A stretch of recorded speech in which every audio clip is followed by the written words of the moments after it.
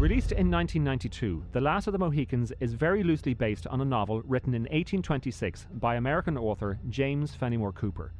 Cooper's specialty was the frontier adventure, and The Last of the Mohicans is part of his Leatherstocking tales. Said like that, the book sounds like some sort of fashion catalogue, but really in the 18th century, a leatherstocking was another word for a pathfinder or a fur trapper. For many, Cooper is the father of the American novel, and his books, of which he wrote 32, promoted the principal myth of the United States. The conquest of the wilderness and the subjugation of the Indian were the means by which European settlers anchored their own identity, formed their society, and founded their democracy.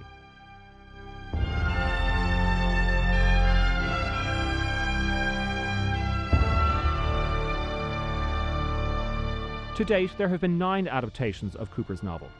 5 American feature films, 1 German, 1 Romanian, 2 television series, and way back in 1932, there was a 12-part serialization with each episode lasting less than 20 minutes.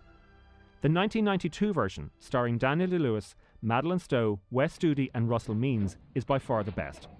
So what is it, Jack? What brings you here? French and Indian Army are heading south out of Fort Caroline to war against the British.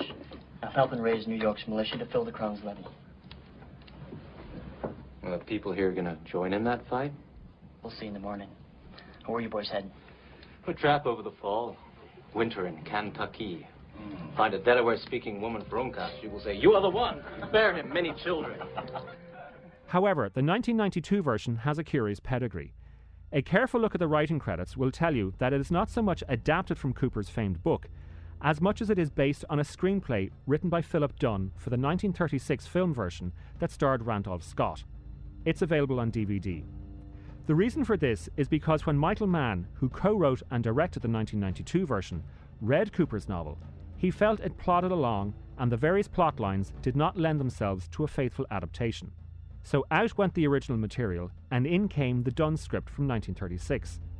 Quite an achievement, because if you take what Mann did with his movie and compare it to what Cooper did with his novel, there are greater and gaping differences than there are similarities. For instance, in the novel, Cora, played by Madeleine Stowe in the movie, is of mixed race, having been born in the West Indies, and in the novel, she is killed. Nothing like that is present in the film. How far up the valley? Up to Fort William, Henry? That's 2 nights and a bit from here. Should be enough to remind you all that France is our enemy. France is your enemy. What did you say? While we're at your fort, what if the French attack our homes? What then, Lieutenant? For your homes, For king, for country! That's why you men ought to join this fight! You do what you want with your own scalp. Do not be telling us what we ought to do with ours. You call yourself a patriot and loyal subject to the crown? Do not call myself subject to much at all. Tough as the adaptation was, the making of the film was even tougher. Although set in upstate New York, North Carolina was chosen as the location for the production. From the moment they got there, the schedule, working conditions, and demands of the director, Michael Mann, were so exacting that the crew, which had been told they had to be non-union, went on strike, and several people walked off the picture. Not only that, the original director of photography, Douglas Milsom, was fired, which says a lot. You see, Milsom had worked for Stanley Kubrick on Full Metal Jacket, which means that Milsom knew a thing or two about exacting standards. I find that little detail quite interesting because one of Kubrick's greatest pictures, Barry Lyndon, is also set in the 1700s, and certainly Mohicans has a similar look. But anyway, Milsom was fired and replaced by Dante Spinotti, who had worked with Mann before on the first Hannibal Lecter movie, Manhunter, and on several occasions since, including Heat, which was brilliant, and The Insider, which was even better. Spinotti's work on The Insider earned him his second Oscar nomination. His first was for LA Confidential. Obviously, Spinotti delivers the unique look that Mann wants. How is it you were so nearby? Came across the war party. Correct. Then you're assigned to Fort William Henry. Nope. Fort Edward, then. Heading west to Kentucky. There is a war on. How is it you are heading west? Well, we kind of faced to the north and real sudden like turned left. I thought all our colonial scouts were in the militia. The militia is fighting the French in the north. I ain't your scout. You sure ain't no damn militia. For Mohicans, that unique look was inspired by the canvases of such 18th century artists as Thomas Cole and Albert Bierstadt. Kohl and Bierstadt were born in Europe, Britain and Germany respectively, and when they stepped into the American landscape, it was as if they were seeing a new world, which of course they were.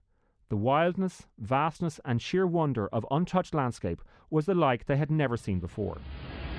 The worst happened. If only one of us survived, something of the other does too. No, you stay alive. If they don't kill you, they'll take you north up to Huron land. You submit, you hear? You're strong. You survive. You stay alive no matter what occurs. I will find you. No matter how long it takes, no matter how far. I will find you. So while the film's production was filled with tension and fear, the post-production saw no let-up in the stress levels. The first cut of the film was originally 3 hours, a full hour over the limit imposed by the studio. So Michael Mann and his 2 editors toiled away at cutting it down to size. In so doing, they missed the initial release date, and the premiere had to be pushed back by several months. And in that time, the original composer, Trevor Jones, was fired, or depending on whom you talk to, was unavailable to come back. So Michael Mann brought in Randy Edelman. And so, when you watch the opening scene, you will see a rather unique credit where not one, but 2 composers are listed. This is not all that unusual for a Michael Mann picture. Check out the credits for his other films, specifically Manhunter, Heat, The Insider and Ali, and you will see he prefers eclectic scores, often commissioning original music that will then blend alongside existing pieces to form a unique feel. For The Last of the Mohicans, roughly speaking, Trevor Jones did the main theme, while Randy Edelman provided more incidental music for the dialogue scenes, which means you have to work to hear his music. They're going to hang you. Why didn't you leave when you had the chance? Because what I'm interested in is right here. What can I do? Webb's reinforcements will arrive or not. If they do not arrive, the fort will fall to the French. If that happens, stay close to your father. Stay close to him. The French officers will try to protect the officers among the English. No. I will find you. Do not. Promise me. Jones's music, on the other hand, stands way out in front. Rugged and romantic, it evokes a time we have never actually experienced, and so it does what few film scores do.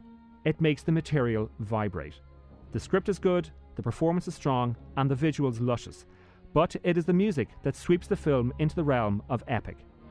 The whole world's on fire.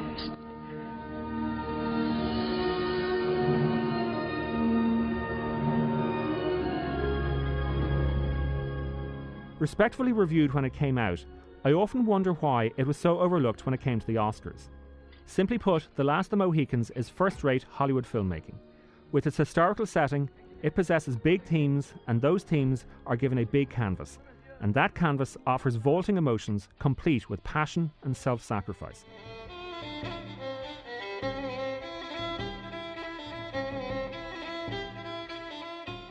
Looking at the other nominees that year, I wonder how on earth it was not at least nominated for, amongst other categories, picture, direction, screenplay, supporting actor for Russell Means, who played Chingachgook, cinematography, editing, production design and costume design. In the end, it had to settle for a single nomination, sound design, but at least it did win for that. And what did win Best Picture that year? Unforgiven. Okay, fair enough. Now, as a final thought, the character of Chingachgook was played by Russell Means, a Native American Indian who was from the Oglala Sioux tribe. A political activist who campaigned tirelessly, Means sought equal rights and recognition not only for the indigenous peoples of North America, but also around the globe. Although Means had no acting experience, Michael Mann chose to cast him as the title character in The Last of the Mohicans. Means went on to work on several other films, most notably Natural Born Killers, and you can hear his voice in Disney's animated picture Pocahontas. Means died last month at the age of 72, and so, in honour of the man, I think it best we give him the final words. Great Spirit and the maker of all life. A warrior goes to you swift and straight as an arrow shot into the sun.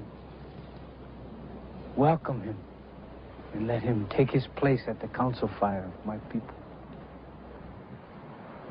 He is Uncas, my son. tell him to be patient and ask death for speed. For they are all there, but one. I, Chingachgook, last of the Mohicans.